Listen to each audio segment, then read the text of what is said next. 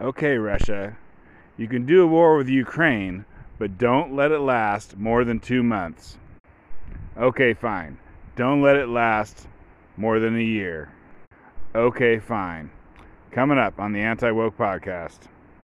Figured I'd grab some international news ideas from the American Prestige Podcast. So, what's going on with Russia? Germany has said they're going to phase out Russian oil by the end of 2022.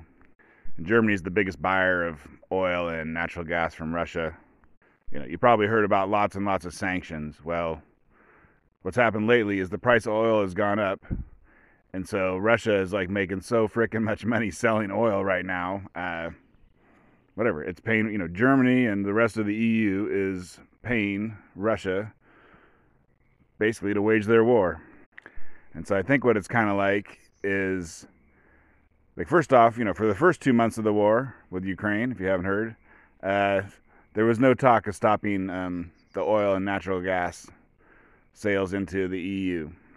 So basically, that was like, hey, Russia, you can do a war, but don't let it take more than 2 months. And so now Germany is like, okay, fine. It's 2 months in. Now, don't let it last longer than the end of this year. So what is that? You got 7 more months, Russia. Get your act together and win that war. Or lose it, but do something fast. And, like Germany's, and goes for the European Union too, but just using Germany here. Like, a lot of people heat their house with natural gas. So, you don't want to, if you're going to do sanctions on natural gas, for instance, you don't want to do it when it's still cold. Wait till the summer, then maybe you can turn off everyone's natural gas. Otherwise, you have a lot of grandmas dying. And oil is different because you can buy oil from some other place, right? Instead of whatever, you can have Russia sell their oil to China, and then the oil that China would have bought, now you can sell it. You can buy that in the EU, right? You can just move oil around like chess pieces. It's fine.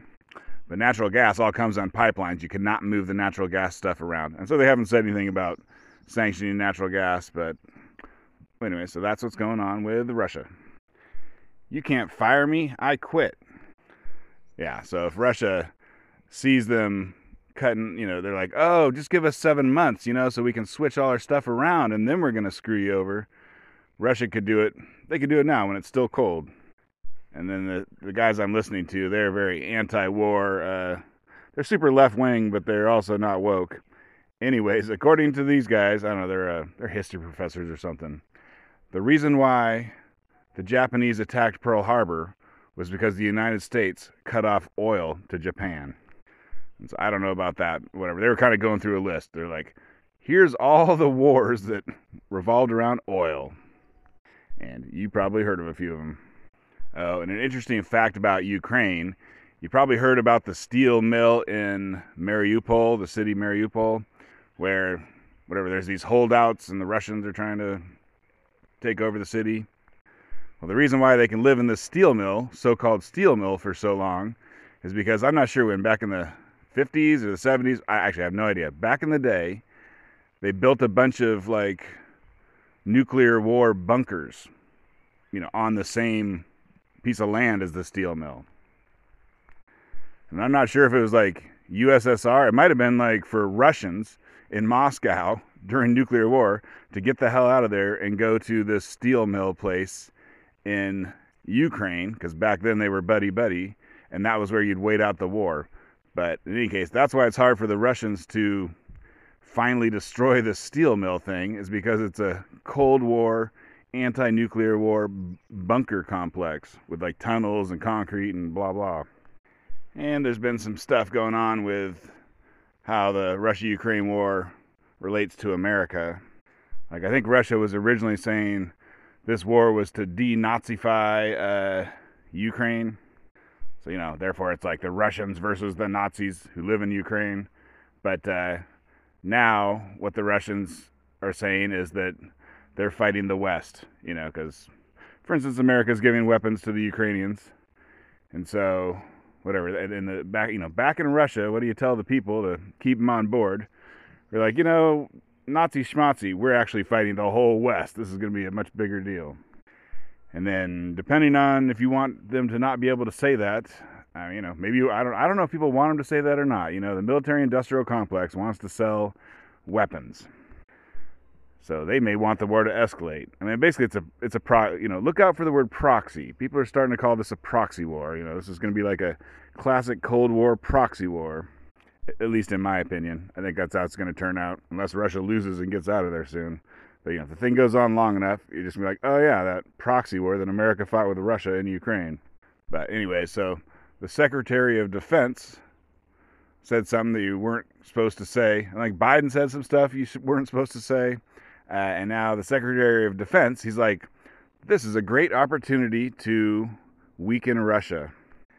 And then the New York Times had an article.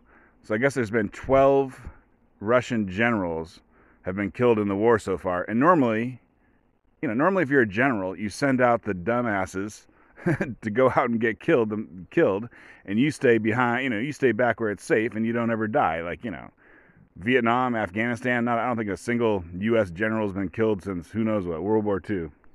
But anyways, these Russian generals are dropping like flies, and I think everyone knew this, but I guess it's now been acknowledged. That's because the United States is telling the Ukrainians where the Russian generals are so they can kill them. Probably using like satellite imagery and cell phone tracking, or who knows what technology. Using some sort of technology, they're like, here, if you put a missile right there, you'll kill a general. And like I say, you weren't supposed to say that out loud, but they did. They said the quiet part out loud. Oh, and another thing's been going on. So, like the West is where, the west side of Ukraine, there isn't much of a war. The Russians left Kyiv, and so now there ain't much of a war over there. But lately there has been more of a war, and it's because basically as the Americans ship in, missiles and whatever and artillery, they ship it in from the west, and it's heading to the east where the hot war is. And so Russia has been bombing or missiling or whatever, I guess missiling, like roads and train tracks and like rail yards where you might store 40,000 rounds of artillery shells. I don't know. Anyways, basically anything that you can use to move the weapons and any place you can use to store the weapons for later use, Russians have been attacking stuff, and so that's all in the west. So that part is heated up. And so, right, we won't know the result of this stuff till 10 years from now, 20 years from now. But whatever. One thing that is for sure, basically, is sending a lot of weapons helping? Maybe it is. If Ukraine wins, they'd be like, yay, we sent a bunch of weapons and Ukraine won. But if Ukraine loses, it's going to be like, oh, what sending all those weapons did was get the west part of Ukraine shelled to shit. Also, what's up with the Middle East? Erdogan of Turkey and MBS of Saudi Arabia got together and had a meeting. So the two guys that control those two countries, and I guess normally those countries don't get along too good. But one of them is the biggest Muslim country, I think, in the world, and the other one is the richest Muslim country in the world. And they're all Sunni. If you remember, there's like the Sunni and the Shia, and they do not like each other. But anyways, those two countries are both Sunni. And most other countries are Sunni also, except for Iran and Iraq. And so I think those countries are like, we want to be the powerful people. They can see America's like, we don't want to deal with you guys anymore. We've found oil in Pennsylvania.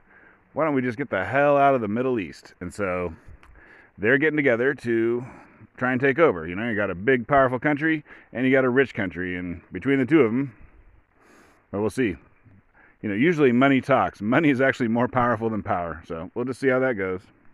And it should go without saying, but obviously that's oil money. So how about North Korea? I guess North Korea has been kind of ramping up their testing of stuff, right? They want to be a nuclear power. South Korea has a new president coming in, and Biden, I guess, is going to go to South Korea to meet with that new president. So this is looking like a good time for North Korea to show that they're powerful.